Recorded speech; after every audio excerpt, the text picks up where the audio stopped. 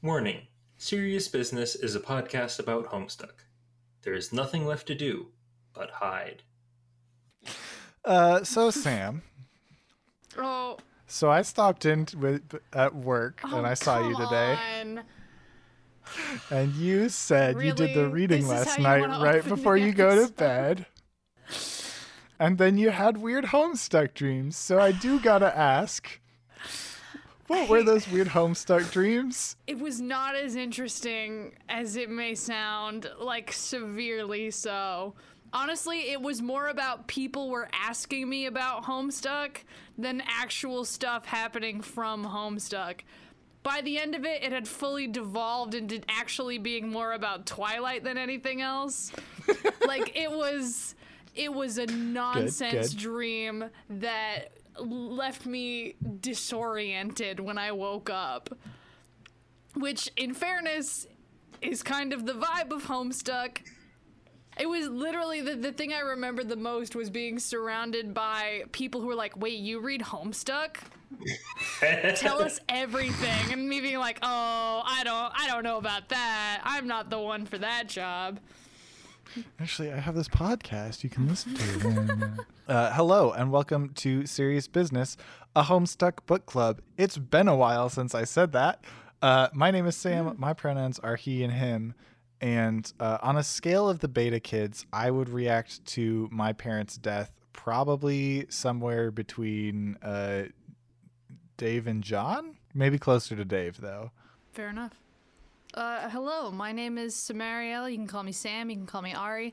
My pronouns are they, them, and on a scale of the kids, I would probably fall somewhere between Rose and Jade, because much like Rose, if someone tried to hurt my parents, I also would swear unholy vengeance, but much like Jade, my guardians are unkillable because we are all vampires. So...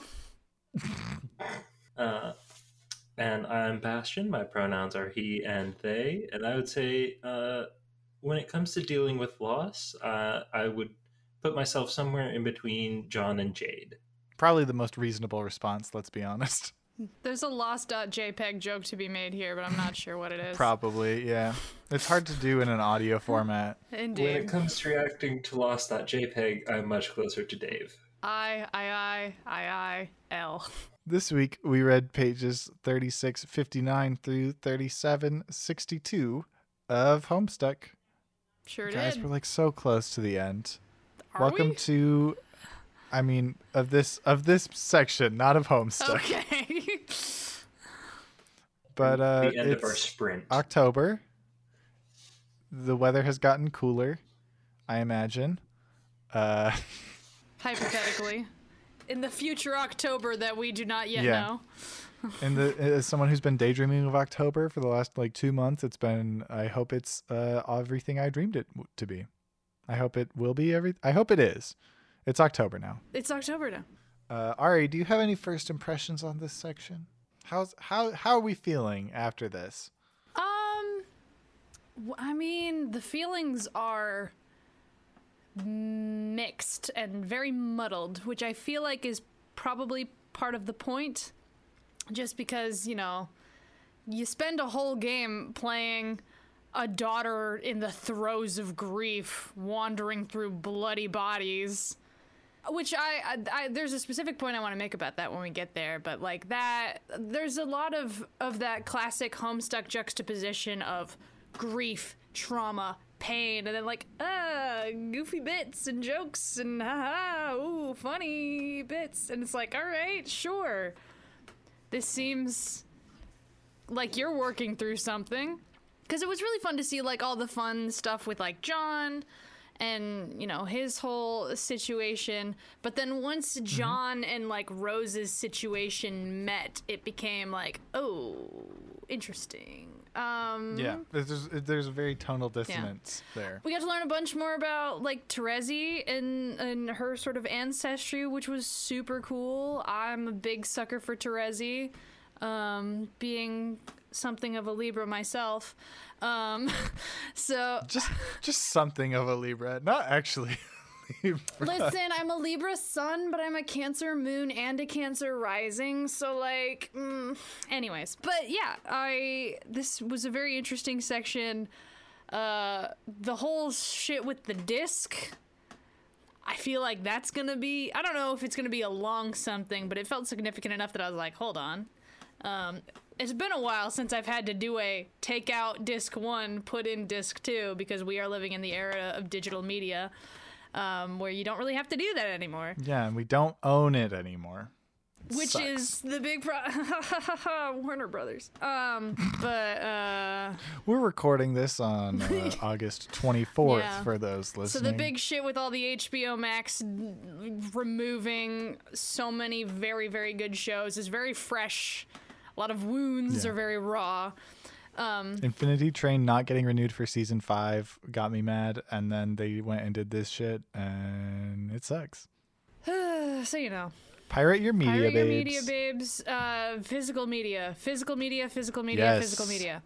Anyways, but no, this was an interesting That's section. why I bought It's the Homestuck books. Oh wait, those are done now. Oh. We hit the end of the Homestuck books this section, you guys. Well, yeah, we hit year 2 of Homestuck.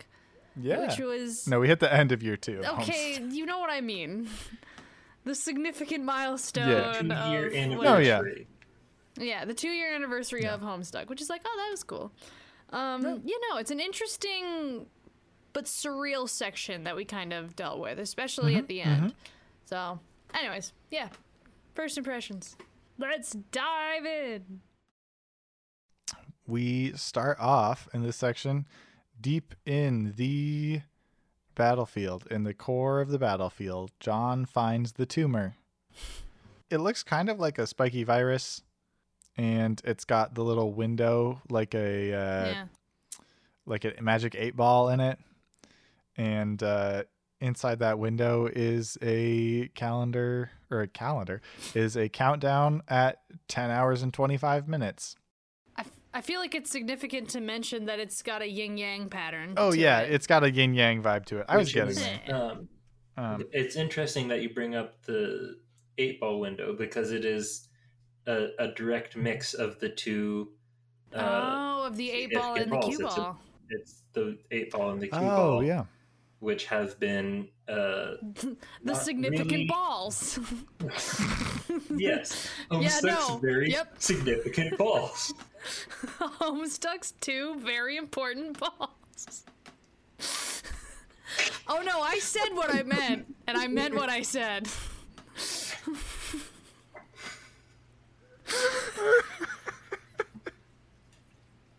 Well, All right. The countdown here is at. Sorry, I really got you. you really threw me. The countdown here is at 10 hours and 25 minutes. Who could have guessed? Technically, this is a separate timeline from the Trolls 10-hour and 25-minute countdown. But if I had to guess things, I would guess that the 0 hour is coming at the same time. Ooh, Storytelling boy. wise. I wonder Circumstantial if we'll get synchronicity, a baby. principle that will explain that shortly. Do we get that here? Not in this section, but I think that's next section. Oh, okay. I was gonna say, I don't think it fucking is. understand. No, it is. It is because it's the flash that never happened. Yep. We'll talk about the flash that never happened next time. All right. And then John leaves the core. Oh wait, in the core there's capsulogs also the tumor. he capsulogs the tumor in the wallet because the wallet is a magical adult item True. that lets you carry anything. Also on the walls here, it seems like there are hints for the quest beds in the cores of the Prospect and Durst. Oh, On the one side, there's a breath and a space symbol. Is this where we get the symbol for space for the I first think time? so. Yeah, because we get breath and space symbol and then the light and time symbol. The time symbol on the other side. I didn't think it was giving us hints about where the beds were, but, you know, sure. I don't know. It's just an interesting. This is a detail that doesn't come to much. I don't really know, but it's here. And we get the space symbol, so it's interesting to talk about. Yeah, it's like a funky spiral. Yeah, I think it's got 8 spirals on it. Yeah, I believe so. Yeah, it's 8. And then John flies out of the core and back to the surface. And while I like on these pages where we get like to see the whole battlefield with like the void, like the big tunnel to the core in it, I'm really just thinking like it looks like a pocket in a queue, like in a pool table pocket. And I don't know that that's relevant other than it's good to keep track of the pool imagery in Homestuck. Fair enough, I guess. Yeah, So. yeah, I can see it. Also notable in this sequence is that John coming out of the big pocket is the same sort of imagery that we saw in the last section for Rose flying up. Yeah, it's the stock blast off animation. Blast off, very like foreshortened head where it's the body sort of trailing behind, looking up into the camera. Big dramatic moves. It's a good animation. And then we get fun times with the big group. We get John and a squad hanging out on the battlefield. So it's John, WV, Clubs Deuce, and Liv Tyler, the funky robot bunny. Yep. Yeah. All the weapons from Liv Tyler blew away in the breeze. Tragic. Hey, remember, the breeze is a narrative force. It means these things will show up again when they're needed. Exactly. And then the hammer shows up. It's a tiny little hammer. Tiny little hammer. It probably makes a cute squeaking sound. Yes, I was definitely picturing like a dog toy squeaky noise. But sure. it's fine because Liv Tyler's got a special eye that makes it big. Yeah, and we find out about that in another note from Jade's pen pal, in case you forgot this guy exists. Yep. Does someone want to read it? I don't. I can if you want me to. Go for it. Just the whole thing, or? Yeah. Yeah. John, it's very Columbo at the beginning. John, one more thing. That's the only Columbo thing, but it's a significant Columbo thing. This rabbit, I'm sure you've noticed, is armed to the stitches. He's got all 4 of the funny little weapons I mentioned that are all deadly as the fucking Dickens, but that doesn't mean that they're exclusively for the paws of Mr. Terry Kisser. That's the name I call him. Heck no. You see, I adapted Terry with some doodads you may deem practical, an infinitesimalator, which I used to littlify them down in the first place, as well as a monstrosifier for when you would like to hugen them up and wield them yourself. He's surely got enough juice in him to make them enormous if you wish, but that's silly. What would you even do with, say, a magic needle the size of a skyscraper, for instance? Preposterous! I borrowed this technology from my grandmother, who had quite the way with manipulating space. Legend tells she was something of a witch with this stuff. Once she was a brave hero like you and I, John, and the stars themselves twinkled in her cauldron. I would like to tell you who my grandmother is. I really would. But I can't. I think I have trouble keeping secrets. I like to be honest, just like you, and have a lot of secrecy after a while gets me feeling a bit jaded. Heh. Green means grow, red means shrink. See you soon, pal. Jay. Again, Sorry. The Columbo in it makes me read it the way I do. When we meet this character, you have to use that voice no matter what, okay? This character is Columbo from now on. I don't care who they are. Just one more thing. One thing that's worth noting while we have the author's commentary with us still, the disdain Hussey has for this character in the author's commentary is on par with only one character previous. Interesting. Tavros. Really? We haven't even met this character yet, and we're already getting Tavros and them equated by the author. That's really weird, because it seems like he's this character seems like a lot of fun. There's a lot of charisma here in the narrative that is usually reserved for the characters that Hussey actually cares about. I don't know. That's how it feels to me, at least. I mean, it just... Sure. Like, it's fun. You read this and you have fun. Usually when you read characters Hussey doesn't fucking like, you feel that. You feel the disdain. The first time this character popped up, it was like all super excited immediately after Jade had died, though. Yes. Like that is a real tonal whiplash. That is a real tonal whiplash, but that's sort of Hussey's bread and butter. Like, that's... For sure. I don't know. All right, cool. All right, interesting. Yeah. So this how do I not spoil things? This character is Jade's grandson? Yes. Grandfather? Grandson. Seems por que no los dos. Well, we do know that it is Jade's grandson. She has mentioned this before. Okay. She was like, "Oh yeah, it's my grandson. Don't tell anybody though." It's like, okay. Yeah, I don't know. From the way that he talks though, he does have some things in common with Jade's For sure. grandpa. I do want to say the what would you do with a needle the size of a skyscraper as Space Needle. Clearly, well, it's clearly a narrative reference to a giant disc that's going to need to get scratched. And the Terry Kisser, what this character calls the bunny, yeah. is the name of the actor who played Bernie in Weekend at Bernie's, which then goes to tie this character more to Grandpa Harley because of the taxidermied body.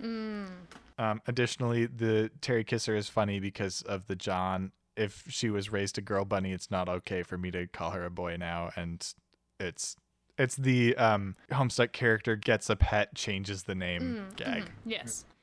Yeah. So Liv Tyler, Terry Kisser, Huygens the Hammer, and it's John sized now, and then we all behold the glory of the Warhammer of Zillihu in page 3679. S all behold glory of Zillihu. It's the fucking Halo theme. But with don't know, John it's singing just- Gregorian chant. John singing. Yeah, this is John's Warhammer canonical of singing voice. Zillihu. Which is, don't get me wrong, this Flash is delightful, and I enjoy it very much.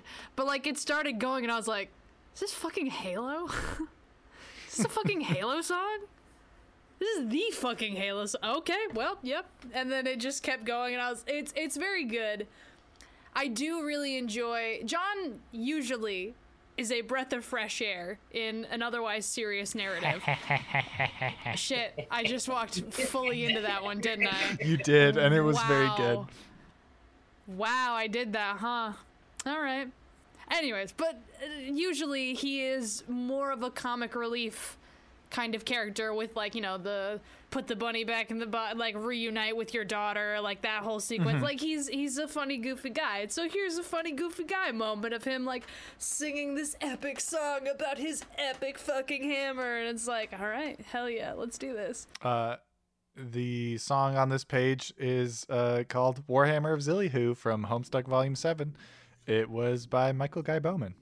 Then there's just a little that's snippet pretty in much all there is to say on that. Gamzee holding the hammer. That's fine, right? Yeah, that's fine. This is probably fine. What could Archives. possibly go wrong?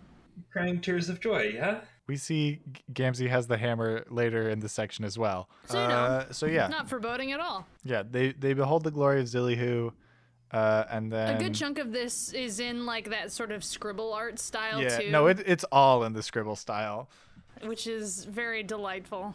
It's all in the scribble It style. drives home except that for like the stained glass goofy bit. window background art, which Right. is just like a low quality JPEG rip. Have we described the Warhammer of Zillihu? Should we I describe how don't that think looks? we have described the Warhammer of Zillihu. It looks like a child's toy. It's a child's toy. It's a clown hammer, but big. Like it's all like colorful stripes up on the hammer or on the handle and on the arm, and then like it's got this like the head of it is It this does blue. look like you asked like a 2-year-old to color in a picture of a hammer. Yes. The head of it is blue, and then sort of the curve of it is made to sort of look like a comet. And then the head of the comet's trail is rainbow, and the head of it is a big old smiley face, which is where the flash ends, zoomed in on the smiley face. And there's a big old Z on it. Yeah. Yep. Yeah. I will That's say the Warhammer of Zillihu. to John being a breath of fresh air, it's because John has remained in like a heroic fantasy genre, while the rest of the story has left that behind, right? John is like out on the battlefield having an adventure, meeting weird and interesting people, like doing friend leader shit, and like the rest of the story is like we're being fucking chased through a meteor by a fucking murder clown, and like half of our friends have started murdering each other, and Rose has fucking grim darkness now.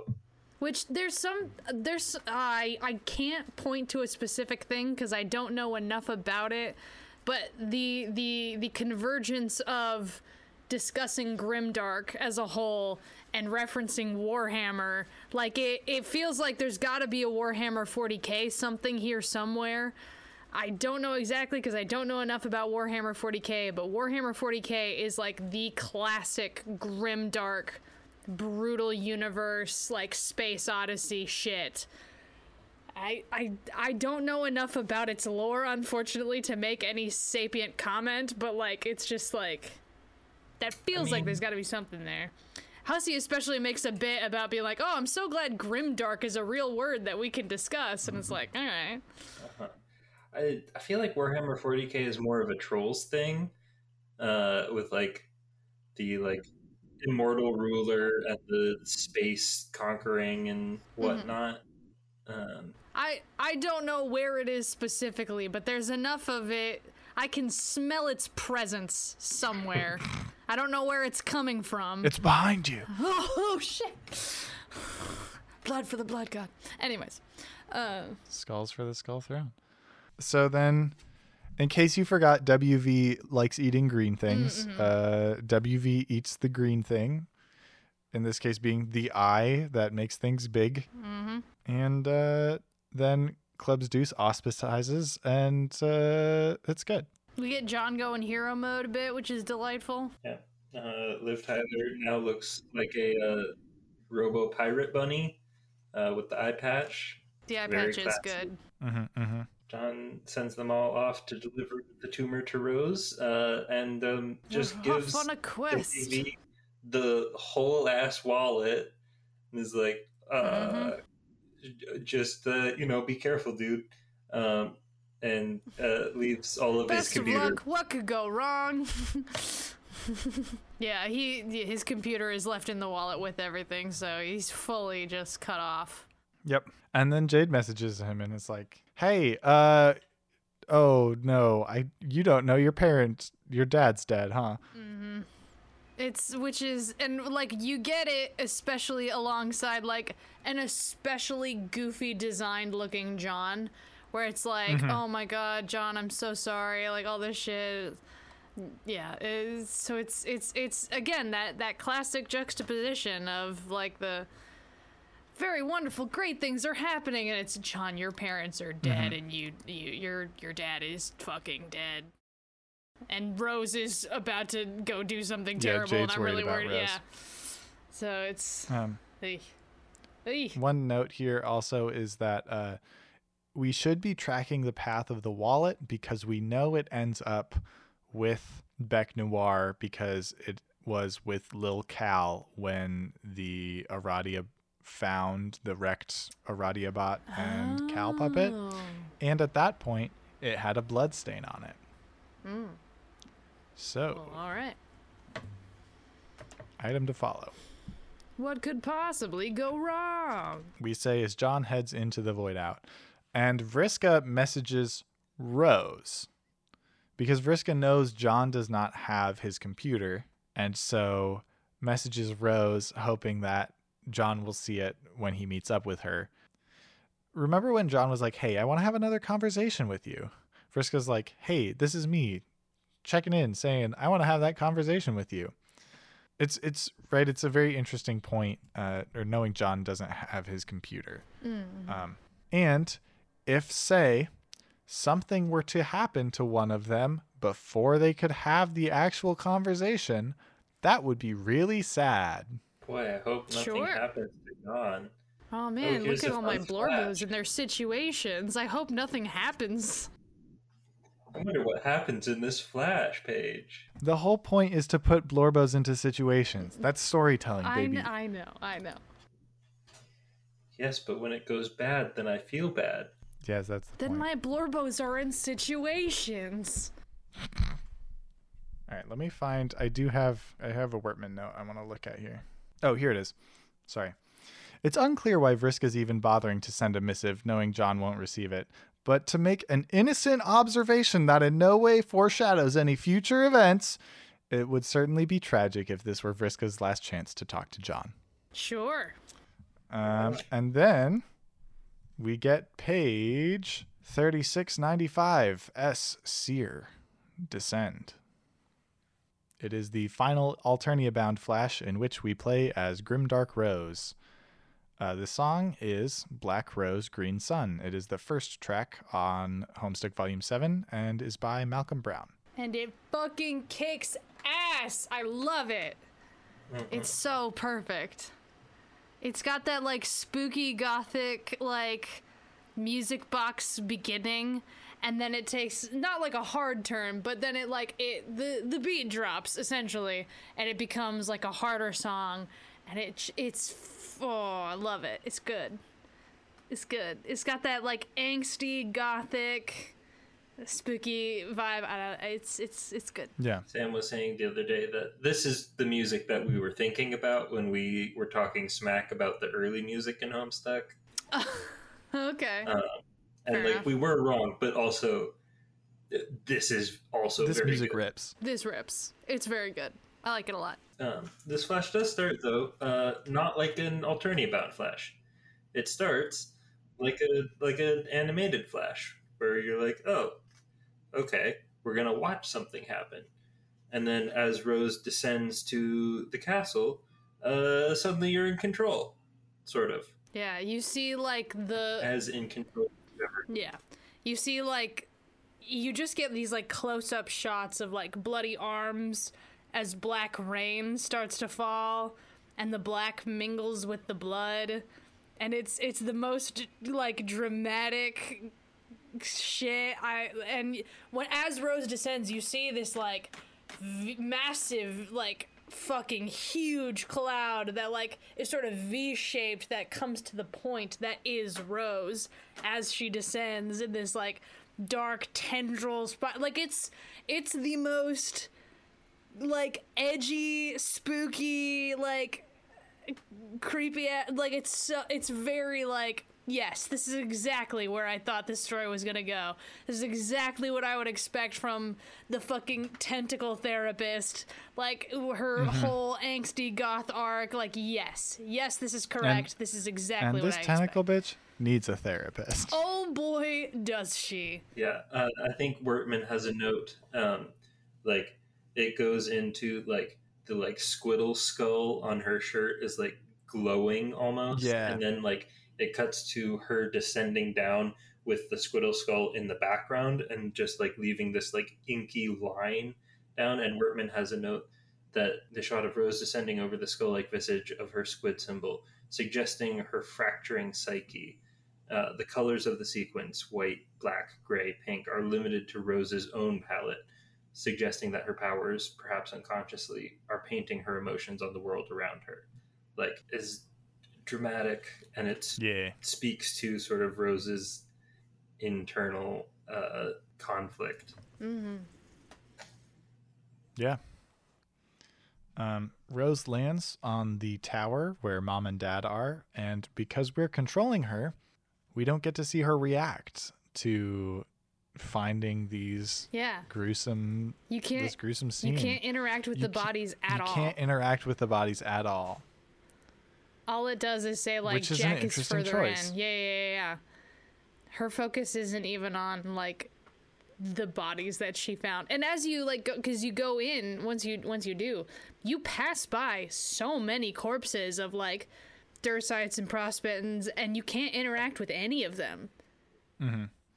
Hussey has a comment here saying this game involves a lot more walking than usual. Hey, castles are big.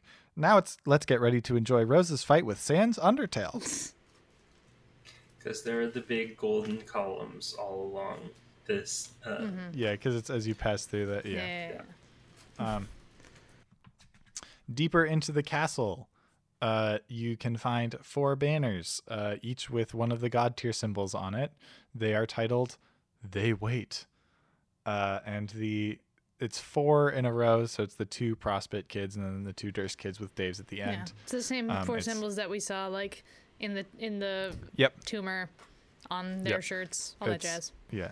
They wait for he who would extinguish candles whilst fanning a fire. They wait for she who would thaw solid flesh and resolve it into a dew. They wait for she who would breed lilacs out of the dead land. They wait for he who would drop it like it's hot whilst the pimp's in the crib.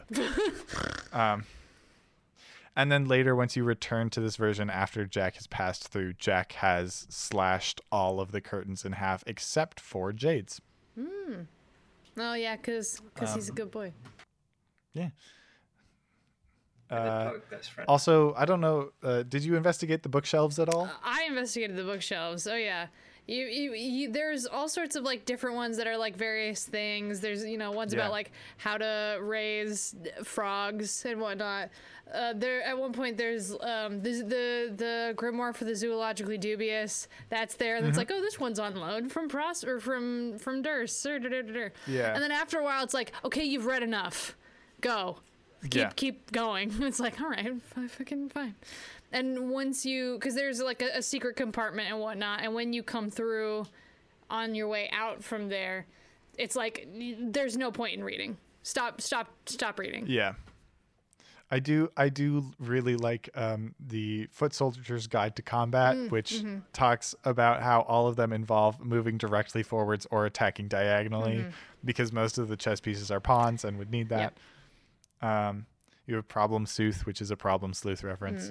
And the very first one, I'm going to read verbatim. Do it. Which is because there is hella foreshadowing in this flash. You find an ancient unlabeled tome and read an excerpt. Though we adore him, we shall never enjoy his beauteous croak. We spill our blood on acres of black and white so they may cross the yellow yard. At last, in Skya's reflection, through broken glass, he may find the pond in which he's meant to squat. Yeah.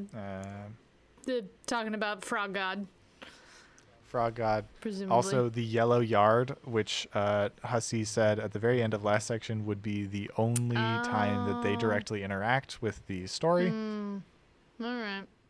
And there's something here about broken glass. But yeah, we're that's talking an about the frog. old callback. That goes all the way back to Act Yeah, 1. way back, Act 1. Yeah. Yeah. That's yep. Yep, there's Black Queen smut. There is in fact White Black Queen smut. Or it's White Queen smut, isn't it? It doesn't actually specify. Oh. Queen It just smut says- of a nature. There is erotic From, like, a fanfiction written first-person about the queen perspective. in the first person. Yeah. This doesn't belong anywhere. There's the one that's the Prospitin like horror story or like campfire scary campfire tale, Rise of the Slayer, and then it goes on to be like all scary stories on Prospit are told from things that they've seen in the clouds, which means they are all things that do come true. Yeah. Which is like not the point. They like to use the word fiction so that kids don't get too scared. And there Speaking of is which. no response to trickster mode in this flash. Okay. There is no trickster mode whatsoever, which is actually very interesting because Grim Darkness is sort of an anti-trickster mode. Sure. And we will talk about that much, much later. Okay. But we're already kind of like in an altered state. So it makes Oh, a bit very of much. sense that like, It's interesting. Yeah, sorry, you say your thing first. well, it's just, it makes sense that to alter it so dramatically in sort of the other direction would not fit with the tone of the Flash. Right, because trickster mode's this like candy, like honestly like Warhammer of Zillihu style, like Yeah, it's usually very looking- goofy, very yeah. funny. Was there a trickster mode for the game where you're like Nepeta going through the That's a good question. so. Let me check. Yeah, so the trickster mode, trying to access trickster mode in Equius Seek the High Blood just gives a text box which says, nope, fuck, I don't care. Fair enough. So, like, Hussey, who loves doing that juxtaposition, even now, despite that, is going like, no, you need to pay attention to this. Like, this is as much as anything can be in Homestuck, this is serious. This doesn't get a joke. I mean, there's, as we like go on about this, like there are jokes in it, and you know, there is that weird juxtaposition, but the highlight is more on the dissonance rather than the like, goof murder. Like it's The jokes serve to build the dread, not the dread to fuel the jokes. There are 3 chests in this first room, and each of them has Bro's shades, Mom's scarf, and Dad's hat. And they're all labeled just, or Dad's shoes, sorry. And they're all labeled just a trophy. Which, like, I sort of, like, read all of, like, Rose's non-responses to the stimulation around her as just sort of like she is dead set on one thing right now, and that is finding Jack and getting revenge. That's definitely the vibe I got. Yeah, she's, like, dissociating to a degree where it's, like, everything that is not Big time. part of that mission just kind of doesn't exist. You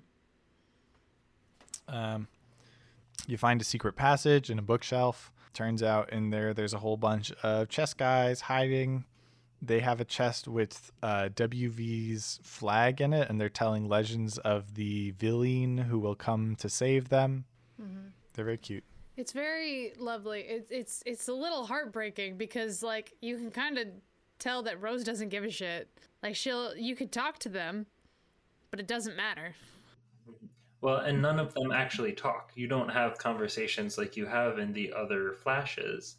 You just they just have the little ellipses that sort of indicate silence, and then there's a like summary of what they're doing, which is another way that Rose is sort of being removed from like direct interaction with anything that isn't what she's doing. Then you come out of the secret hideout, and there's some bloody footprints. Sure are. You follow them long enough. Or do you hit the curtains first? Nope, you follow them. You follow them, and as you get to the top of the stairs, you see Jack zap away somewhere. Yeah. Wait, if you follow and them then back, you enter the curtain. You see where the puddle of blood is. It's from one of the chess abominations. Yeah. And you get actually some of the more emotional text in the game, which is, "You have never seen anything so sad in your entire life. A beautiful, muscular man stallion struck down in his prime. What monster could be responsible for this deed?" Hint, it was Jack Noir. And it's like, there's the juxtaposition, right? Yep. Like, yes. Now the narrator can get upset over the horse thing because this is Hussey after all. And we will... And Hussey cares about horses. Hussey cares about horses. We will take every opportunity to make the dumb horse joke, no matter how dissonant. Oh, yeah. But, well, and maybe there is something there of Rose, too, of, like, finding a place to put that where it doesn't hurt as bad and, like, letting a piece of that out. But, yes, then you get to the curtains. Yes. Which at first I thought was a reference to the Red Room from Twin Peaks. I don't know if either of you have seen Twin Peaks. It's on my list. I have not yet. That's fine. Twin Peaks is bonkers and bizarre and surreal in so many ways. But there's this sort of dreamland universe, subconscious country that is known as the Red Room, which is it's this like black and white diagonal flooring with red curtains, and it's where all of the weirdest shit happens. It's where you meet the dwarf. There's a brain tree. That's where Agent Cooper meets Laura Palmer. It's this like sort of world between worlds where like Cooper, as a person who is a little more in tune with the surrealness of the universe, finds half answers that help him to find the wholer answers in the real world, which is already more logic than the actual show gives you. But that is sort of the vibe of it. But and there are a couple of sequences where like Cooper would walk through a red curtain and there would be another red curtain, and then he would walk through that curtain and there would be another red curtain. And then eventually he would find, like, you know, the dwarf who talks backwards and all that weird shit. So at first I thought it was like a reference to the Red Room, but then there were like curtains of other colors, and I started thinking about like the act transitions instead, because we've gotten all those different colored like curtains and whatnot. I didn't count them, but There's 4 red curtains, and then a blue curtain, and then another red curtain, yeah, which are the act curtains. the 4 acts 1 through 4, act 5, act 1, and then where we are now. Gotcha.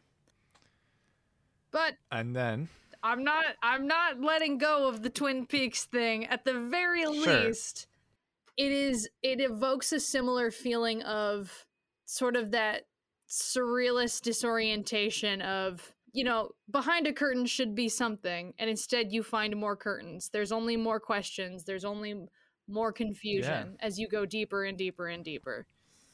Yeah. So.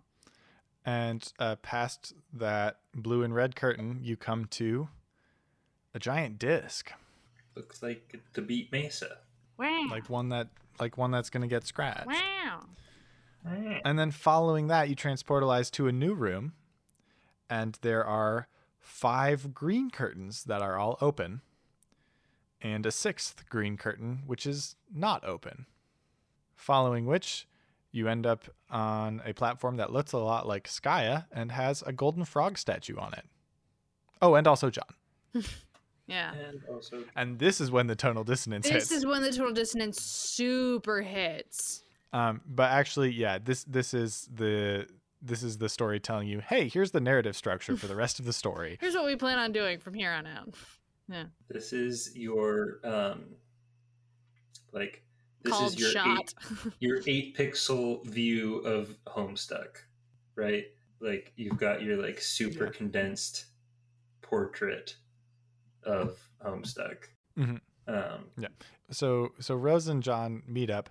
They cannot communicate. Once again, you have people who are in person and cannot communicate because there's a barrier between them. And in this case, it is Rose's grimdarkness, which only allows her to speak in the Broodfester tongues of the oldest gods of the furthest ring. If you walk... Sorry. If you walk past this platform and continue, there's a golden room with a statue of the White King and White Queen in it. And if you try to continue on past that, the game says, oh, this is where John came from. You don't have to go back. But once again, like, John is cheerfully unaware that their parents are dead. And Rose knows and can't tell him. Yeah, because John is actually like, oh, have you seen our parents? Like, oh, we gotta go find them. Yeah. It's very... oof. And then under the golden frog statue, there's a transportalizer, so you don't have to walk back through all the curtains. You do have to walk back through everything else, though. Yeah. And you get to see the like fresh destruction that has been sown. Mm-hmm. Like But that this room is- of survivors that you just found. They're all dead now. Uh-huh. This is the closest Homestuck gets, I think, to like a true like walking simulator, where just like every bit of it is increasing the tension as you walk John towards like an inevitable trauma. Yeah. And there's a couple times I think where like John starts to like say stuff like, and every time his sprite is like the peppiest, happiest, smiliest motherfucker. When you are walking past actual corpses with blood streaked around everywhere. And this was where I started to just be like, this can't, like, this is, I don't know how much of a front John is pushing with this, but like I know he's not heartless. And so but also John did believe his dad was like a traveling jokester and not a serious businessman. Like, John is a very oblivious character. Yeah, but I mean, there are literal dead bloody bodies around. It reminded me of, because like Overly Sarcastic Productions did a Trope Talk video about the True of Heart character. And one of the things that they like said was like, the True of Heart does not necessarily mean good. It does not necessarily mean like moral. It just means committed to an ideal. And this sort of like has some of that to me, where like the narrative is sort of committing John to the ideal for him. I don't know if this is necessarily him. I don't know if his psyche is like trying to protect him of like, nope, I don't see the dead bodies, I just need to find my dad. Well, like it, or if it's like seemingly the narrative is like John cannot see the destruction until he acknowledges that things are wrong, and he can only see that things are wrong until he beholds the body of his dead dad, because he's just so, and so it's, I don't know, it's, I think it's maybe well, I think it could be two things really. I think it's a little bit like John has like the big puppy dog eyes right before just to like twist the knife of what's about to happen. But I think also like this is John as foil to Rose, right?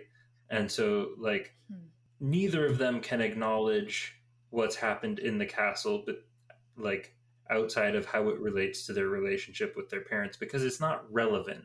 But also like John specifically can't acknowledge it because here John is in the role of like innocence to Rose's corruption. Yeah. We get to the point where they're on their way up the staircase and John brings out the fucking shipping chart again. Oh, yeah. Again. John brings up John, the fucking shipping chart. Stop. Like, it's shit like that where it's and like... it could be the like awkwardness of like, hey, we're walking in silence. We are friends who are meeting for the first time and we've known each other. And then he goes, hey, we should get married. Like, there are actual corpses and blood smeared all over the place. And John's not to cracking mention jokes that's a about lesbian. Yeah. And John's cracking jokes about like this fucking shipping chart. Like it's so like John at this point I'm not sure. I mean, this could be a question of agency of if it's John refusing to acknowledge what it is around him for his own sake, or if it is specifically the narrative that is keeping him in that bubble until he is forced to acknowledge that shit's gone wrong and everything's bad. Yeah, I don't know. I don't know either. There isn't like an easy solution to this, but it's just that is sort of the struggle that this it is. I evokes. would make an argument for the narrative in that like we're still seeing the two different genres here, right? John is still in heroic fantasy genre where that collateral damage is expected. It's acceptable. Like you talk about love on the battlefield because it's on the battlefield, right? Yeah. Hussey does have a note here on the communication gap between the two. Which is to say, the Grimdark gag serves two purposes here. First, it's just another way to milk the agonizing sense of dramatic irony this game emanates. Rose can't tell John their parents are dead, so she has no choice but to lead him to the bodies while he cheerfully babbles on as if nothing's wrong. It also delays the more friendly conversation they'd have if she were normal, which would result in a lot of standard banter that wouldn't be hitting the right note for this scene. Yeah. It's interesting. Just to poke one more thing about like Bastion's thought of just like, because like that hero narrative, the fact that it has to take a personal loss before John can acknowledge anything is wrong, that everyone else's death doesn't matter. Like the selfishness in that, I get. I mean, obviously, like, oh, you know, the fantasy narratives, all that, there's always gonna be, but like there is some selfishness in that it takes that close of a hit before John can acknowledge the humanity in these other people around him. Like there's, and I don't know if that's a critique specifically about John or about the fantasy genre in general, but the idea of like, oh yeah, no, people are gonna die, but oh, now I have to deal with a death. Now that's different. The lack of empathy. I mean, I think, you know, there is a criticism there to be made of the fantasy genre, but I think it's also like largely true to life generally. Like you can't take every, like there is no such thing Sure. as acceptable casualties, but like that's a belief that you hold vaguely, because if you felt every loss as though it were your father, like Mm-hmm. you wouldn't be able to function, especially in this world. Sure. Yeah. I don't know. That's a castle full of corpses. You'd think you'd feel something, but Mm-hmm. I digress. Yeah. Once you reach the top of these stairs, the game ends, and you click the arrow to the next page, which is not titled. It just has the arrow, and it's a flash animation, which I'm surprised that it's not just like a closing flash animation to this game, the way that like the Gamzee Equius stuff was. Mm.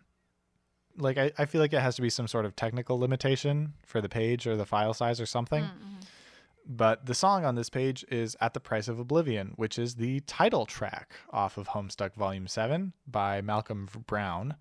And it references Chorale for Jaspers by Michael Guy Bowman and A Grieve, which is Rose's battle song by Mark Hadley. With the flash, John and Rose stand in front of Jack, who is, standing before them.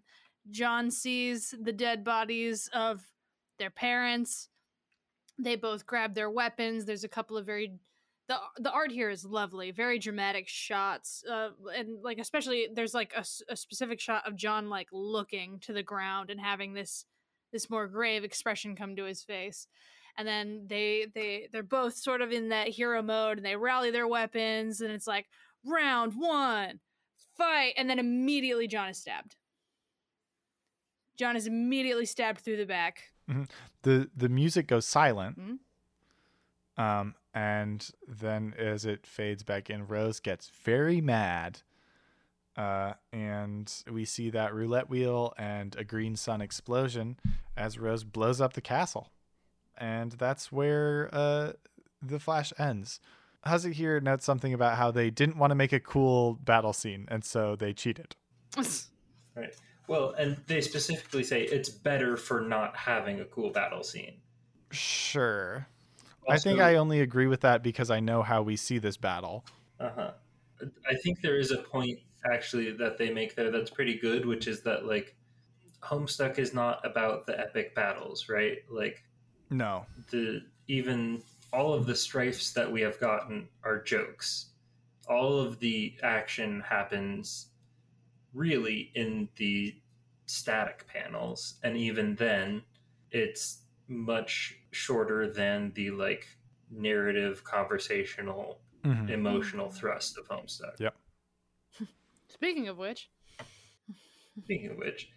let's process some trauma. Or my maybe boy, look how they slaughtered my boy. my bro. Guys, as I kept reading the scene, I kept going, oh, guys, oh no. Because the fact that this scene for Dave happens right before Terezi's like, hey, kill yourself maybe, is just another nail in the coffin. Blorbos have to be in circumstances to grow. And here we have Dave in mourning at his dad's corpse. His bro's corpse. His bro's corpse. Thank you. Well, it's his dad genetically. ectobiologically. They're the same. Whatever. It's bro. It's bro's bro. dead. Yeah. It's bro. It's dead. It's sad. That's all there is to say. That's pretty about much that. all there is to say on the matter. Yeah. Is this the only Dave and Terezi conversation that doesn't have drawings in it? No. That can't be true. That can't be true. That's wrong. That's definitely not correct. But it is a more serious conversation. So anyway, Dave is in mourning, and Terezi's like, hey. And Dave's like, you said you'd leave me alone for a bit. And Terezi was like, right, that was 2.5 hours ago. I want to talk with you now. Which, Dave is like, oh, okay. You're going non-linear on me. Yeah, Terezi interrupts after, like, Dave, in Dave's perspective, just like 5 seconds have passed of just like, I think I want to be left alone for a little bit. And then Terezi immediately messages him again, but it's Terezi from 2.5 hours later where she's like, no, I need your help with the thing. And Dave is processing grief in a complex, difficult way, and Terezi Yeah. is not really helping. Well, Hussey has a note here saying Terezi's having a hard time understanding what Dave is trying to communicate, which is that it's very possible to have nuanced and difficult to express feelings of sadness when complicated or abusive individuals become deceased.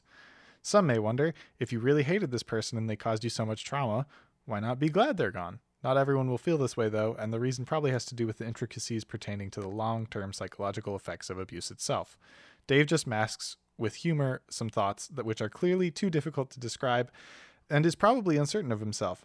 Then he starts babbling about keeping his lips sealed unless he's presented with a crypto dick or something, which obviously isn't gay at all and means nothing about his sexuality. Super gay.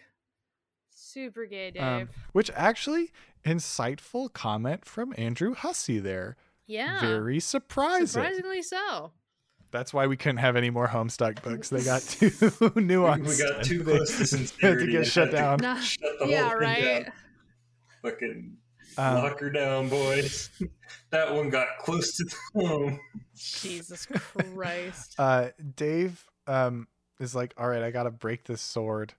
And We do in fact Terezi's just like, pull it out. And Dave's like, no, I gotta make it a clean break. That way I won't draw any more blood. Right, well, because he says, let's see, pulling swords out of things isn't how I roll. I'm not John, remember? I'm not a hero. Yeah, My 'cause bro he's was. not a John hero. is. I'm not. Like, this is very explicitly the, like, pulling the sword out represents the hero's call, and Dave will snap it off before he accepts that call. He's just a man.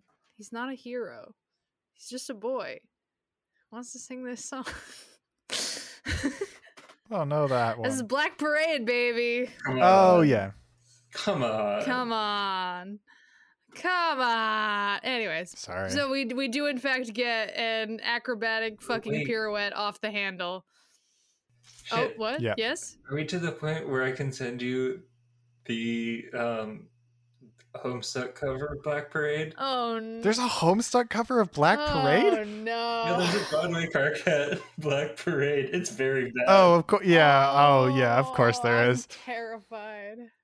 Oh, Sam sent me a thing. Multiple people this morning actually sent me a thing that is it's a picture of Gerard Way. From what era, I am not entirely sure. Child Gerard Way. Yeah, it's a very young looking Gerard Way. And it says, "I'm sorry if this is a bad thing to say, but why does Gerard Way look here like that one trans mask Homestuck friend we all have who likes Carcat a little too much?" And I'll Bastion, I'll pop it in the Japery channel, but like it's incredibly accurate. And it, like I have known, I have been like, I have fostered, like I've met many people like this. I never asked them their Homestuck opinions, but the vibes are very prominent. Man, why am I just now thinking about, like, is there a reading of Dave as trans? And the answer is, yeah, probably. Yeah, He has a probably. complicated relationship with masculinity. Mm-hmm. I'm not the person to justify that reading, though. But now I want it. I mean, I don't know specifically about trans necessarily. Sure. Not Yeah. in the way No, that lots we've of people had- have a complicated relationship with masculinity, Yeah. for sure. Yeah. Dave's struggles very much seem to me more as a gay coming out story more than a trans one. But, Sure. you know. No, well, I'm specifically thinking of Dave as a trans guy, Oh, okay. which, of course, there is no support for in the text. And I think we should move on because I'm not... I mean, fuck it. I don't have stuff to think about it right now. Dave's laying face down. His glasses are off. Terezi's like, get up. And he's like, no, go away. I don't want to do anything. And then Dave gets weirdly obsessed with justice because the authority regulator is doing his exile thing inside the Beckhead station right before he has to blow it up. And then we get Terezi's closing statements. I do want to say Dave is a trans man. Does put a bit of a wrench into Carcat's shipping graph, but you know. Well, I mean, yeah, it was Carcat's shipping graph, though. It was always going to have a couple of wrenches thrown in there for sure. Anyway, Yeah. yes. do go on. And then Terezi's like, ugh, stop complaining about yourself. I'm here because I have things to say. But it is interesting that it takes an exile popping into Dave's head for Dave to get like, yeah, I need to go get justice on Jack, because that is absolutely not Dave at all. Mm-hmm. And something grief does weird things to people. For sure. But also there is a explanation because there's a person in Dave's head. Which you could read that as, I mean, I don't know if we specifically talked about like puberty and growing up with, you know, the people who help raise you and whatnot as being essentially voices in your head trying to guide you in various different, and maybe they're not even like trying to guide you, but you know, you grow up with someone or you have someone in your life, you tend to hear, maybe not literally hear their voice in your head, but like that the way you are raised does come with a narrative that you then are inclined to follow. And I don't know if this is necessarily one of those things. Dave is not really a justice person.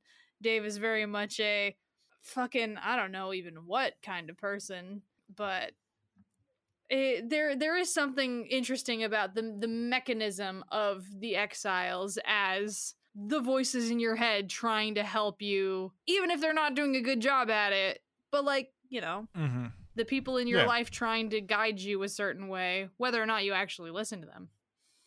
Yeah, so then Terezi does her like closing statement monologue in the prosecution of Vriska to Dave.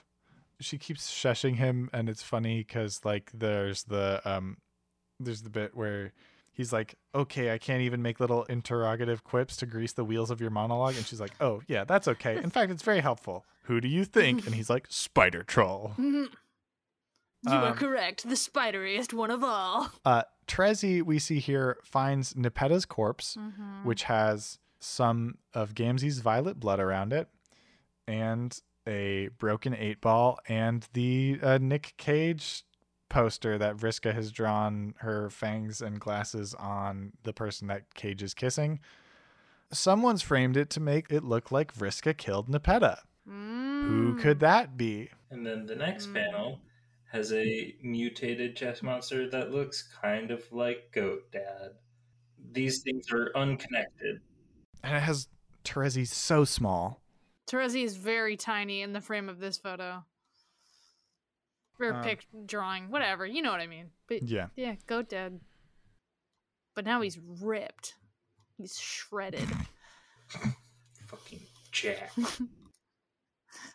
Yeah, so Terezi's having like second thoughts about killing Vriska. Here's a hussy comment, sorry. Terezi sets forth her major moral and friendship-based ambivalence about killing Vriska for the greater good, which is a conundrum that most of the meteor action revolves around for the rest of the act, and the fact their entire mutual arc are for the rest of the story to great extent.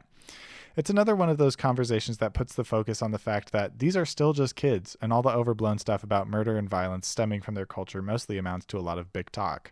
But underneath that, they're just scared, insecure kids who have always been afraid they can't hack it in their aggressive society. Vriska had that long, indulgent conversation with John, which he mostly nodded along to, where she finally opened up to somebody about fears like this. So this is basically Terezi's parallel version of that conversation, except notice how instead of her conversational partner nodding along like a dweeb going, golly, Vriska, maybe it is okay you killed all those people, Terezi has to spend most of her time trying to convince Dave to stop talking about himself long enough for her to share her feelings. They end this conversation, and Terezi goes to confront Vriska after a detour, and Dave goes to ask past Terezi about what going God tier means. But this is a conversation where it's very clear, like we get Terezi's. This conversation brings into focus sort of the contradiction between like Terezi's manipulating people into death and maiming themselves, and also her strong conviction for justice, which sort of gets resolved as like Terezi being like, well, yeah, when I'm manipulating people, it doesn't hit me as murder. But yeah, it is really good though. I definitely like their conversation more than I like the John and Vriska one because of the aforementioned reasons of like John just sort of being like, yeah, sure, whatever, yeah, for sure. And Dave here is he's pushing back a little bit more about the whole situation. He's like, wait, I thought you've already like killed, haven't you killed people before? Like all this stuff. And Dave has sort of a whole bit where he's like, I'd like to help you, but I don't even know what kind of like advice I should give you. Like it feels pretty he says it feels pretty weird and inappropriate for me to be the one to tell you fuck yes, go for it. She's got this huge murder with her name on it anyways, and it's cruising right at her down Comeuppance Boulevard. And he says, do you want me to tell you to be a better human or to be a better troll? Which I thought was kind of an interesting line. It's definitely not as profound as it may seem, but like I do really like the way that they're like, it's a messy kind of conversation where there is no perfect resolution, and they're being very real with each other about it, of just like, I don't know. And Teresa's just like, I can't tell you what to advise me, chump ass. Maybe I'm not even looking for advice per se, but I just want to talk to somebody about it. And they just have this very real, very lovely conversation. It ends with, Dave saying, why don't you just do what you think you have to do, and I'll do the same. And there's also a point here where Terezi makes a comment about luck, and Dave goes, does luck even matter? Which, like, yeah, that's the whole thing with Terezi. You said it out loud. Surprise. Yeah, I'm gonna push back a little bit because I'm looking back over the John Vriska conversation, and I think John is pushing back at least as much as Dave in terms of like being like, that sounds like it sucks shit, and have you tried not killing people? Whereas Dave is like, fair enough. I thought you were all about the murder shit. Like, what's the big deal? Like, I can tell you what to do either way, but like, it's on you to make that decision. Whereas John's like, have you tried not killing people? Like, John is also like John and like very passive about it, but like, yeah, it's in there pretty strongly for John. No, that's totally fair. Thank you, Bastion. Before we move on to our moment of silence for the Viz books, on the page where Terezi finds Nepeta's body, there is another password progression. Oh, shit. These things have been coming hard and fast this act. And then Terezi walks through a door. We get the end of year 2, and then disc 1 of Homestuck gets ejected. And I will now read the final author's comment. This brings us to the end of Book 6, Act 5, Act 2, Part 2, Year 2, Disc 1, which has been released more than 10 years after Homestuck began. We sure had some fun together. Did I actually say anything useful? God, I hope so. Almost as much as I hope the next book can actually make it to the end of Act 5 without stretching over to another fucking book. If that happens, I don't even know what I'll do. I'll probably just print out all the remaining pages of Homestuck, lock myself in my room, and proceed to eat literally every single page until somebody calls the police. Once I realize no one is going to call the cops because nobody actually knows I'm doing this insane thing, I'll just end having to call the cops myself. What choice do I have? I need somebody to come over and help me eat all these goddamn pages. Drops the mic. It's actually my youth pastor's femur, which clatters loudly on the floor. That's part of a running gag where Hussey mentions their youth pastor. Oh, okay. As the last in a long line of people trying to restrain Hussey from saying the very stupid thing. Yes. Eating all these goddamn Homestuck pages, pain in the ass though it be. Sorry, go ahead with what you were saying. No, that was great. It was a mushroom farmer joke. Always appreciate it. No, thus ends the Viz books. With no follow-up in sight, yeah? No follow-up in sight. The last one came out just before the pandemic started, so we are now at plus 2 years. Plus 2.5, yeah. Yeah. And with the author's official link tree linking to the unofficial Homestuck web archive as the best way to read Homestuck, I don't think more are coming. Yeah, which is too bad because one book would have gotten us through the end of this act, which would have been a good place to stop. Yep. Tragic. And yeah, how much... We don't have that much Wortman left either, do we? No, Wortman only goes to the end of this act. We're going to have to start coming up with our own... We'll have to come up with our own original thoughts. Gross. Yeah. Nasty. I've been trying to. I thought I had some good points about Gamzee. I just keep talking about fucking Twin Peaks and Peter Pan, so Yeah. what good am I? I mean, I don't know much about Twin Peaks or Peter Pan, so you're pretty You're good. filling a very important void in this podcast knowledge base. Yeah, the one who can do a Columbo impression. But though this be where the books end, this is not where this episode ends, and we are already at 90 minutes of recording. So let's keep trucking. 90 minutes. All right. We are doing weekly episodes. Ooh, daily episodes? Oh, Never. I would kill you. I would kill both of you. So disc 1 of Homestuck ejects. We don't have disc 2, so we can't command Terezi. We just have to see what she does. We get the page Terezi, proceed, and Terezi, read note. These are Alternia bound style animations. And there's a note on the floor which has been pinned in using Nepeta's claw. Terezi goes to pick it up and she falls into the secret sound test room, only accessible in trickster mode, and the Alternia bound flashes. I guess it's an actual physical location on the meteor. Apparently. The song here is Secret ROM by Toby Fox, and it appears to be unreleased. It references songs from The Secret of Mana, Earthbound, Final Fantasy, and Chrono Trigger. Good. Yeah, Wortman indicates that this is maybe a sign that the narrative is breaking down without the second disc, and these previously inaccessible places are becoming manifest within the main narrative. Yeah. Maybe this is just a weird meteor with a trapdoor. Yeah, I think it's a weird meteor with a trapdoor, partially also because Gamzee's down here, and he's so is Lil Cal in his felt suit. And then Gamzee's in here, and Gamzee's doing the shadow movements that Bro Strider does, except Gamzee's doing once again the shopkeep dancer from The Secret of Mana. Down in this room, we get another password page. Nice. One day I'll understand what that means. Yes, Yeah. One day. What happens down here? Terezi can't leave unless she's feeling sufficiently determined, because there's a pile of horns clogging the stairway, and the door is somewhat locked. Feels like, I mean, obviously this came out first, but Undertale. Oh, determination? Yeah, that's the thing Sure. that feels you. You were filled with determination, and so it feels, I don't know. There's something there. Yeah, sure. Yeah. I mean, Toby Fox didn't really hold back when it came to referencing Homestuck. Oh, for sure. Also, Gamzee is definitely messing with Terezi in a creepy way down here. Yeah. So down here, what's down here? There are 2 chests, and Terezi opens them, and she gets her red glare outfit, her Flarp outfit, and another one is a white stuffed dragon. There's Pyro Sprite. Well, don't forget the friggin' record player.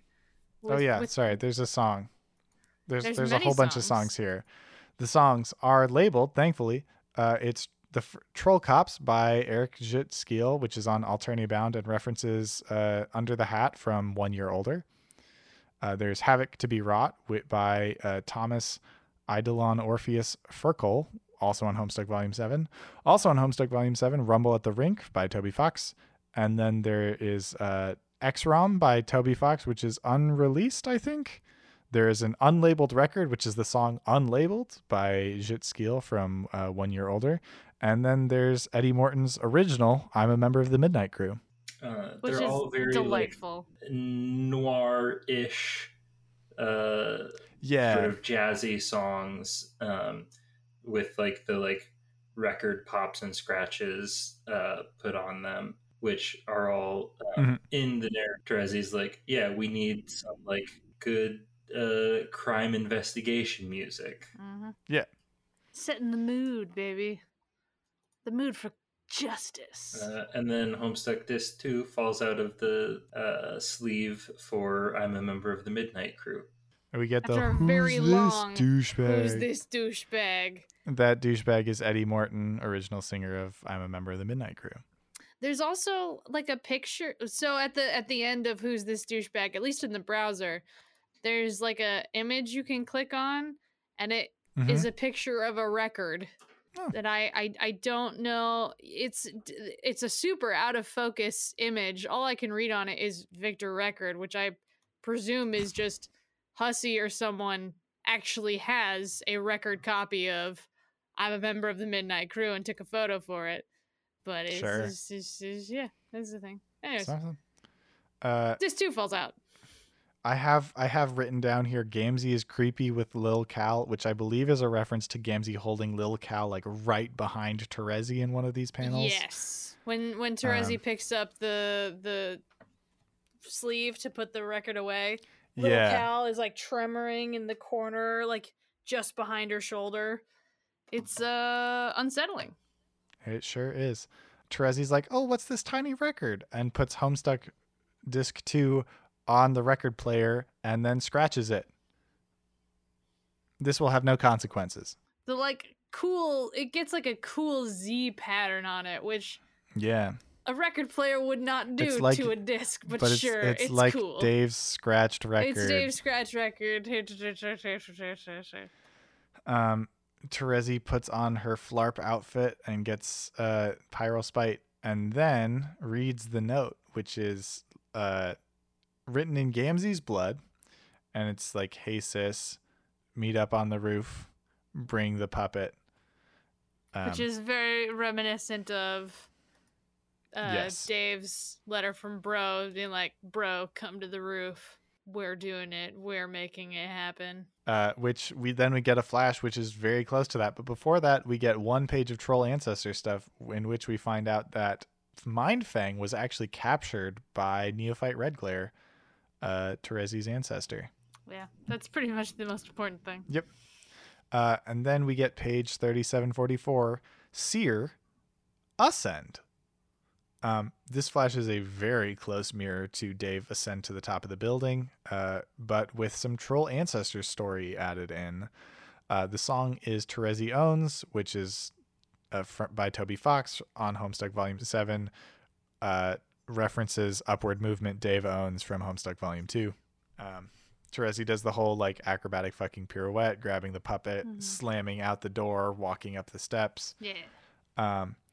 And as this happens, we see the scene of Mindfang's fleet being completely destroyed by the dragon Lucis of Neophyte Redglare. Hell yeah, baby.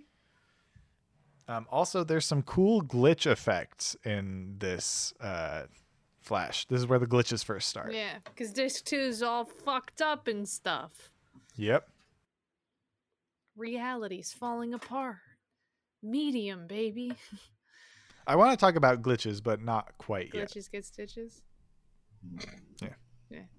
Then we find more Troll Ancestor stuff from Mindfang's journal.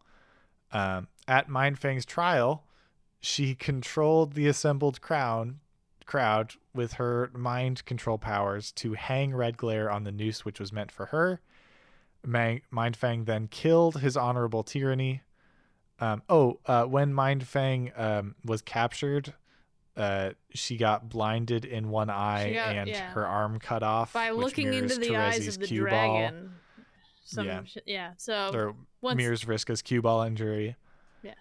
Mindfang then goes to visit Darkleer, who is Equius's ancestor, who apparently defied the High Bloods for someone. Who could that be? Any guesses? I mean, this is Seradia. It's Seradia. Good guess. Oh, thank you. Yeah. I went to college. It is wrong, but it's a good guess. Oh shit! Really? All right, interesting. But Darkleer is in a blind spot for Doc Scratch, who comes back. Yep. As we get to the pages where Mindfang's like, yeah, okay, I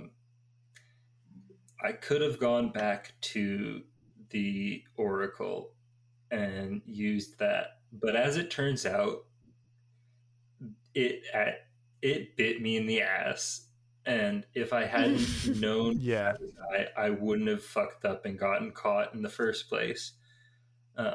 So Right. I'm just going to leave it. I'm going to put the instructions on how to get it in my journal, but I'd recommend not fucking messing with it because it's bad news. Yeah. Which, like, I think it's Ortman who's like, we can see here a Mind Fang that is an adult Vriska in more than just the sex and violence. Like, this is a more mature Vriska in some ways. And the same with like Darkleer. Like, this is an adult version of Equius who actually was able to mature into somebody who could stand up to the High Bloods. Who actually made a decision. Will say, if you enjoy the Troll Ancestor stuff, or if you have read the Locked Tomb series, Oh my the god. Serendipity Gospels is a fanfic on AO3 written by Tamsin Muir, the author of Gideon the Ninth and Harrow the Ninth. And I just finished it today. It's quite good. I'm partway through Gideon the Ninth, and I really like it, but Well, if you are a big fan of Terezi and Gamzee, Serendipity Gospels, it's a good time. okay. It's Terezi Spades Gamzee, right? Yes. All right. Mind Fang's thoughts turn to the summoner, who she found out previously is her mate Sprit. As well as the person who's going to kill her. Yep, and Tavros' ancestor. He looks like Rufio. Sure does. And he's flying around with the dragon, so he seems to have some sort of beast command And power he's like got Tavros does. some crazy fucking fairy wings of his own. Which has been sort of seen as a metaphor for adulthood with the trolls, right? And like a metaphor for like a mythic adulthood. Like, yeah, normal troll adults, maybe not, but like, right, it's that godhood, god tier thing where there's this like evolutionary callback to winged trolls. Yeah. I think we've talked about that before. And if we haven't, there will be more opportunities for it. The myth of adulthood? Yeah, for trolls. For trolls. Mind Fang ends her journal with a caution to Vriska specifically. Not by name, but like, it's there. And from there we get page 3760 S Flip. And this flash is a glitch fest, baby. Oh, yeah. The song, before we get anywhere, is a glitched edit of Blind Justice Investigation by Malcolm Brown from Alternia Bound. It references The Lemon Snout Turnabout by Toby Fox, which was from Alternia. It references Objection 2001 from Phoenix Wright Ace Attorney by Masakazu Sugimori. Yeah. And it references Suburban Jungle. Obviously, with Terezi being like the lawyer, the legal Yeah. babe who's about justice. But like every time we've got in this section those like fake out Alternia bound games with Terezi, every time you go to like send her somewhere, the big like objection comes up and then it dissolves into glitches and gives you problems. Toby Fox notes in music notes that I found on the Homestuck wiki. Not sure what the source on those is, but shout out to the Homestuck music wiki for being so great. Toby Fox notes that folks kept asking for a Phoenix Wright cover of Lemon Snout Turnabout, and Malcolm Brown delivered. This flash starts off, Terezi walks past, like, everything's glitching, right? It's Alternia bound graphics. Terezi walks past 4 of the like chess guy tubes, which have the decapitated bodies of Tavros, Equius, Nepeta, and Eridan in them. Sure does. Oh, and Feferi. And as you walk past each of them, their like dead tag glitches into the page, and it's really good. I love the glitches so much. I think Homestuck does actual digital glitches very well, and they're not something you see done very well very often. Well, I think part of that is because of the medium of Homestuck, where you are Right. technically playing a game. Like in some things, it's just like, oh, these are glitches because this is cool and it's visually stunning. But like with this and with like, oh, you know, we fucked up the disc of like all of this stuff. Like it's not just a cool visual thing. It's like, this has weight to it. This is a part of the narrative. This is the function and the form. So it hits a little harder. Yeah. Yeah, I think you know what the glitches in Homestuck always remind me of is the H-Bomber Guy's scan line where he talks about VHS tapes and horror, and how the artifacting of the VHS tape makes horror especially more effective, because it's sort of the corruption of the medium. You get the things on the smaller screen with the less contrast, and like it's harder to tell where things are. Like when you see Alien on like the big screen, like it's not as scary because everything is crisp and clear. But on a VHS tape, those artifacts on a CRT come in there. And like Homestuck does sort of the same thing, where those glitches sort of serve to ramp up the horror and the suspense, and they act as a way to not show us things and let us remember or imagine what is happening. Well, and I think it's interesting too, because from that hallway scene we go to Terezi and Vriska's actual conversation, and what happens is Terezi accuses Vriska of murdering all their friends, and Vriska's like, well, you know, there was only one murder I did. Actually, it was Tavros. And Terezi does a like 3 times 3 facepalm combo with help from Lil Cal. Terezi's like, man, you even killed Gamzee? And Vriska's like, Gamzee isn't dead. He's right over there. And we get a shot of like Gamzee in Scribble style with the Warhammer of Zillihu and the 5 decapitated heads of the dead trolls, and sitting on a box which says motherfucking jury. Yeah. To like, you know, mock this courtroom scene. Well, yeah, and that's a harken back with the ancestor shit and all that jazz. Yeah. Well, and when Vriska says Gamzee isn't dead, you dope, and then everything glitches out and we don't get any more information there. Yeah. Which is very interesting for reasons I'll get to in a second. Then we get the whole like Terezi and Vriska rehash their whole beef thing, and as they start talking about like their history, everything glitches out again. And the reason for that glitch is because we already know what their whole deal is. We don't need to see that again, right? Like we're not losing anything there. And Terezi basically says, all right, here's my deal. I'm going to flip this coin. Before we get there, Terezi changes tack from you have murdered people to you're going to lead Jack to us and by proxy murder the rest of us. Yes. Because Vriska's about to go off to fight Jack. And Terezi's like, all right, I got my cool coin, right? I'm going to flip it. Here's the deal. If it lands heads up, you stay. If it lands scratch up, then you go. And Vriska's like, I mean, I've got all the luck. You're really going to leave this up to a coin flip? Which again, Wortman brings up, if leaving is what's going to lead Jack back to the trolls, is that which side here is the luck you flip, right? Mm-hmm. And for Vriska, it's probably what she wants to do, right?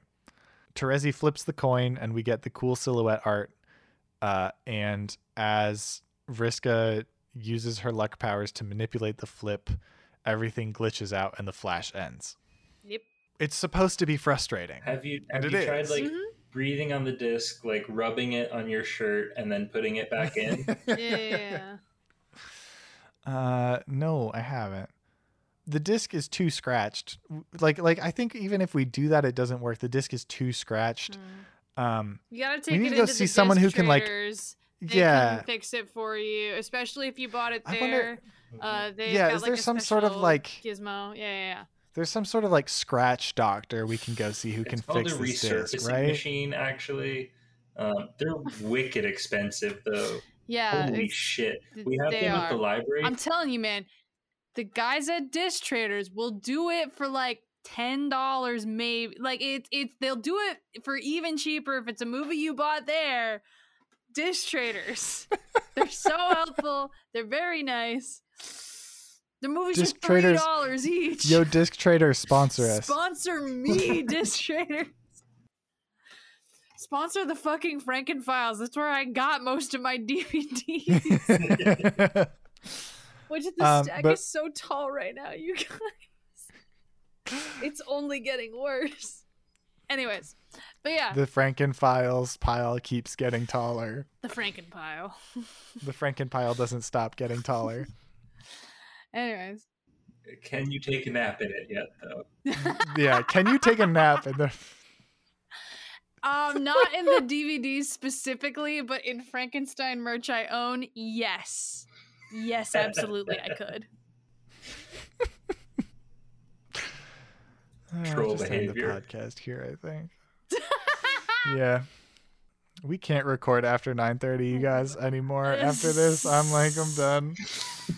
Yeah. We've got social media. We're on Tumblr at Serious Business Pod. Shut up. No, I want to talk about Gamesy glitches. Well, I was gonna say the last page is all super glitchy, and you see the disc, and it kind of glitches over Vriska's eyes, and it says, and the text on the page is all bad characters. Yeah, the disc is badly damaged. You can no longer play Homestuck.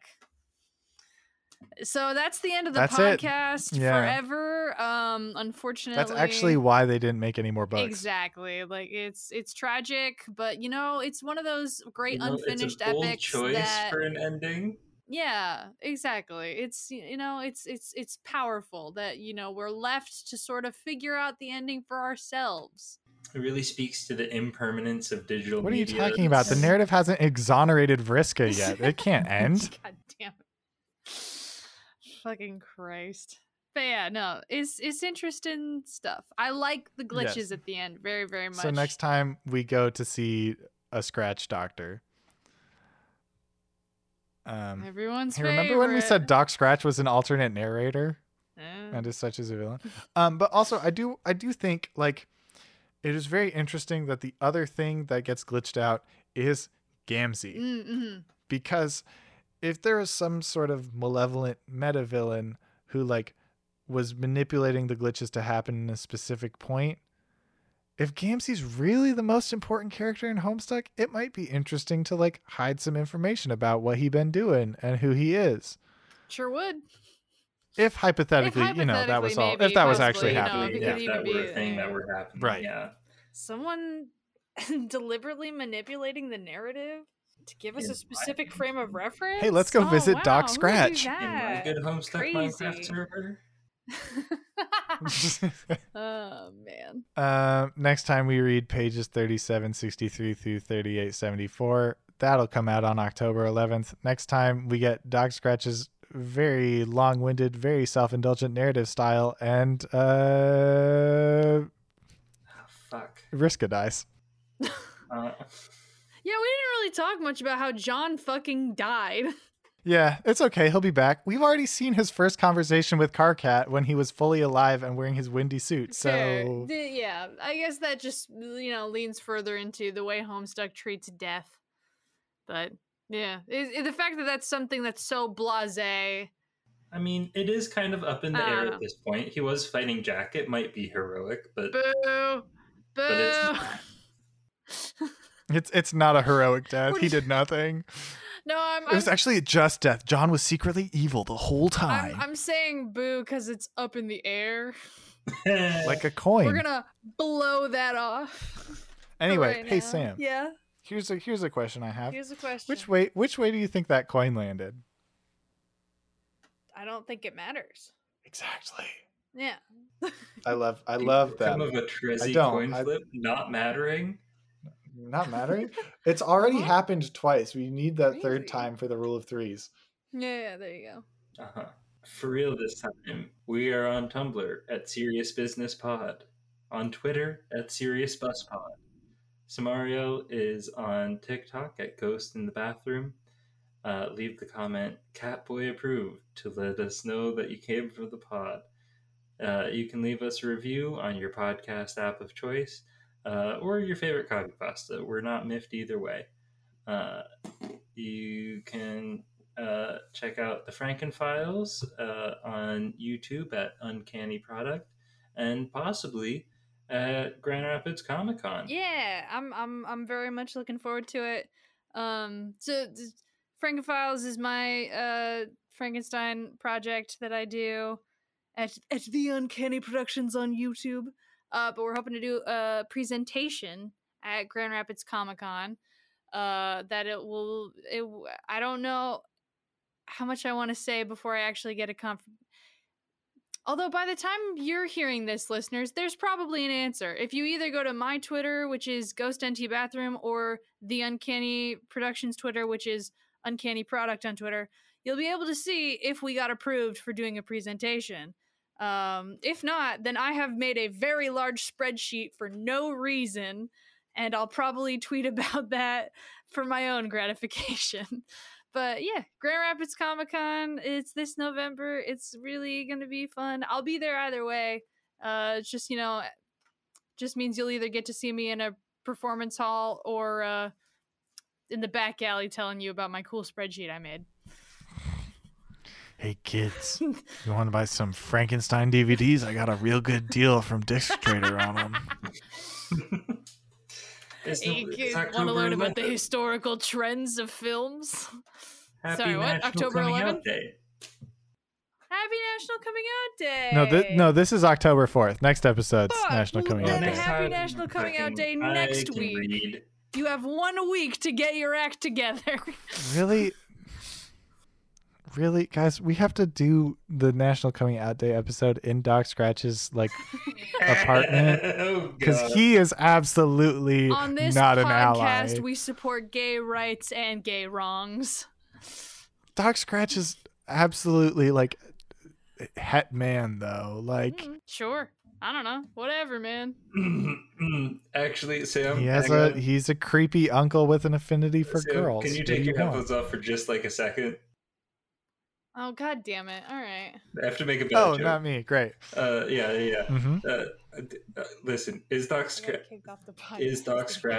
straight, though? Fellas, is it gay to have another man inside you? All right, just had to make a very bad joke. All right. Okay. It was real bad. I will be cutting it and probably not including it ever. Good, thank you. I appreciate that. Yeah, you're welcome. Okay. Should I put the Nick Cage boner over myself when I say Vriska dies, or are we just going to leave that be? That's up to you. That's your choice. You're the editor, baby. I'm just going to leave it and not give a shit. Flip a coin. Cool. Oh, right. I got to end it. Listener, hit next.